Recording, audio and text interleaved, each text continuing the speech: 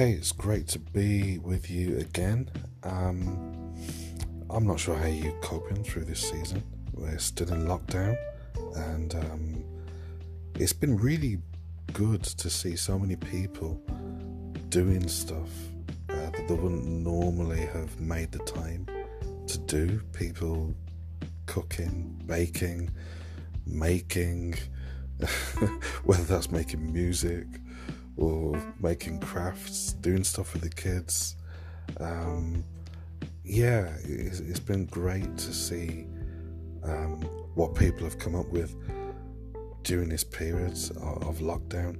You see, life is so busy and so fast-paced that we often don't find the time to do things that matter and do things with people that matter.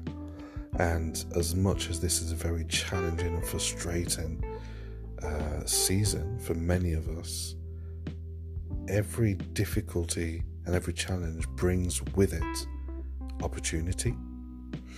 And I want to touch on that today in terms of opportunity, what we do when we're not busy. How do you keep yourself busy?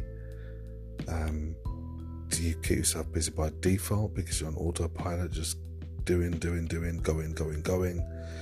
Or are you more measured about what you do and how you spend your time? I actually want to talk about something called inertia, I-N-E-R-T-I-A. Now, to be fair, I probably first heard about this word when I was at school many years ago in physics. But to be fair, physics was never a subject that excited me. So it kind of went out my head. It was only, I would say, about 10 years ago, maybe a little longer, maybe 10 or 12 years ago. So you're talking about 2008.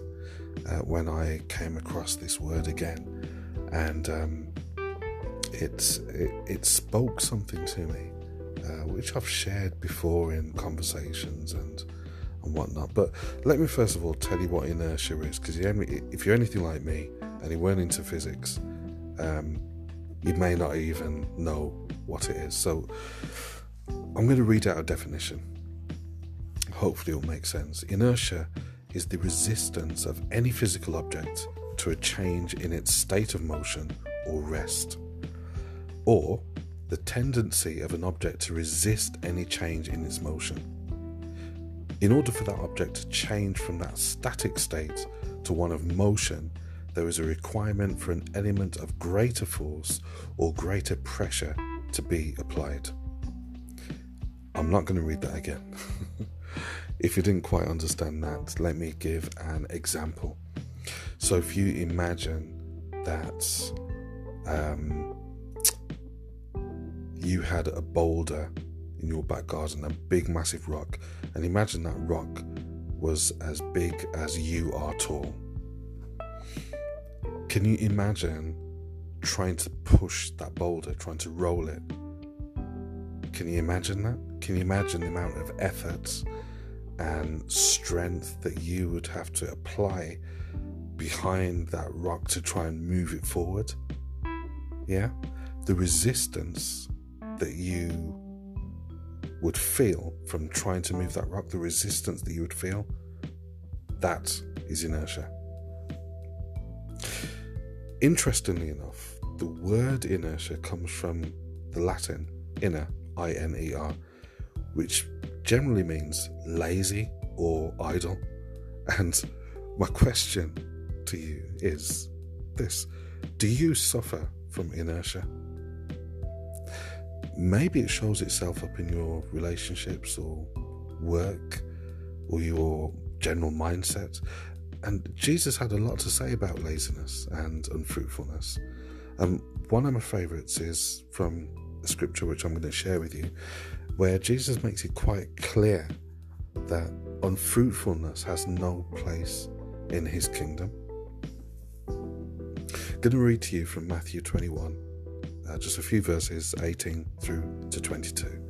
So what's that? 5 verses, I believe. Early in the morning, as Jesus was on his way back to the city, he was hungry. Seeing a fig tree by the road, he went up to it, but found nothing on it except leaves. Then he said to it, "May you never bear fruit again." Immediately the tree withered. When the disciples saw this, they were amazed. "How did the fig tree wither so quickly?" they asked. Jesus replied, "Truly, I tell you that if you have faith and do not doubt, not only can you do what was done to the fig tree, but also you can say to this mountain, 'Go, throw yourself into the sea,' and it will be done. If you believe, you will receive whatever you ask for in prayer."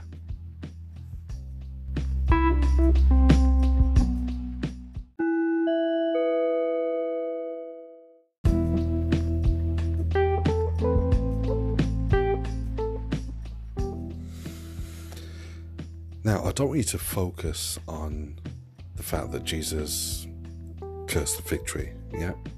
I'm not saying that if you're unproductive, Jesus is going to give up on you. That is not what I'm saying. What I want you to focus on is the fact that Jesus had an expectation that the fig tree should have been producing fruit. Jesus has an expectation that we produce fruit. I believe it's in John chapter 15 where Jesus says, "I'm the vine, you're the branches." And he goes on to talk about the need for us to produce fruit.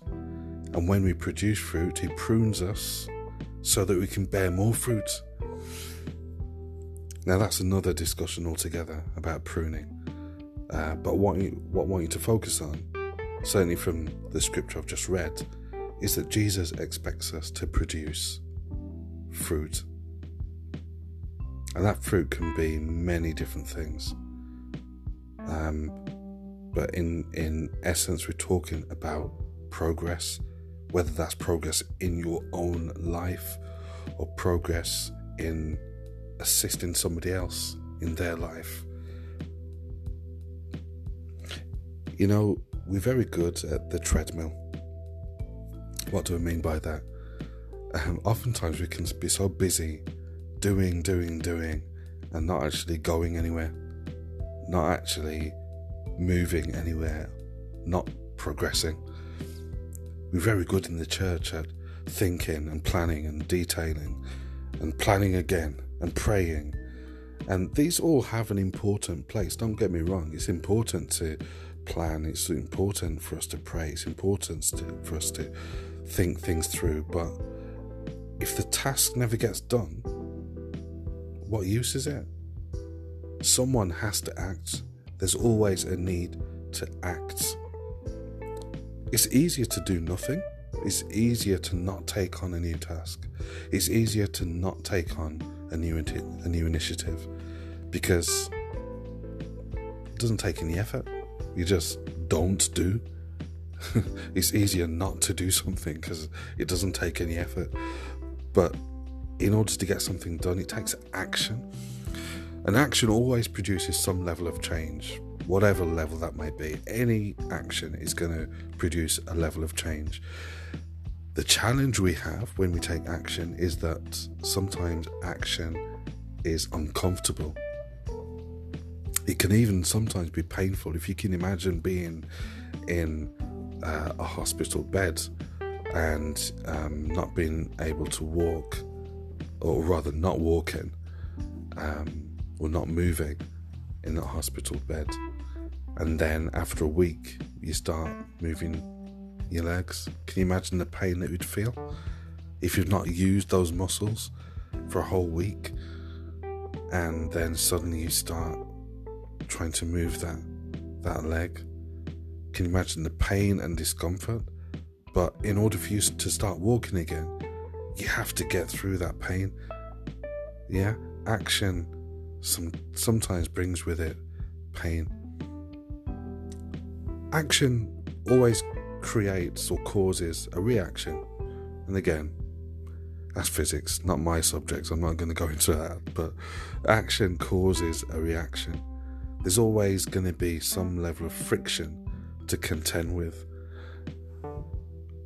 But it's important for us to understand that in order to get things done, in order to bring change to our life and change to the lives that are connected to us, it's going to take action. Are you able to spend a moment to identify the areas in your life that are in need of revitalization, are in need of some level of fruitfulness? What I would suggest, take some time to think about those areas and commit them to God and make a decision to yield yourself to His instructions, because He is the source of power for change. And if you think about those areas in your life that need change and are going to need your action, commit it to God. He will, if you listen, He will help you to make those decisions about what you need to do. It's all about action.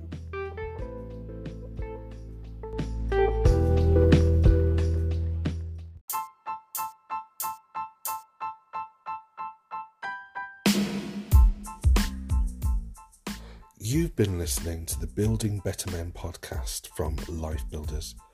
Every day, in 10 minutes or less, we bring to you a short word which we believe you can use as a tool to help you make a positive impact in the kingdom, in the family, and in your community. To find out more about Life Builders, you can find us at lifebuilders.org.uk. You can email us, lifebuilders@ntcg.org.uk. And we're on social media. You can find us on Twitter, Life Builders UK, and Instagram, Life Builders Reloaded, and of course, good old Facebook, facebook.com/Life Builders. Be encouraged, be inspired, be better.